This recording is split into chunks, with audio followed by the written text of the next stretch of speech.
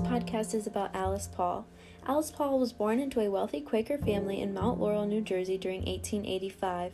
Alice Paul's parents were very supportive, embracing gender equality, education for women, and improving the working class. Alice's grandfather founded a Quaker college which she attended and graduated from with a degree in biology in 1905. Then she graduated from the New York School of Philanthropy with a Master of Arts degree in sociology. Then later in life, Paul moved to England to study her profession and met a suffragist like herself named Lucy Burns. Lucy and Alice later moved back to the United States and joined the National American Women's Suffrage Association in 1912 and led the campaigns in Washington, D.C. Using her past knowledge from organizing parades in Britain, Alice Paul put together a parade that marched 8,000 women down Pennsylvania Avenue right next to the 500,000 spectators of the Woodrow Wilson inauguration.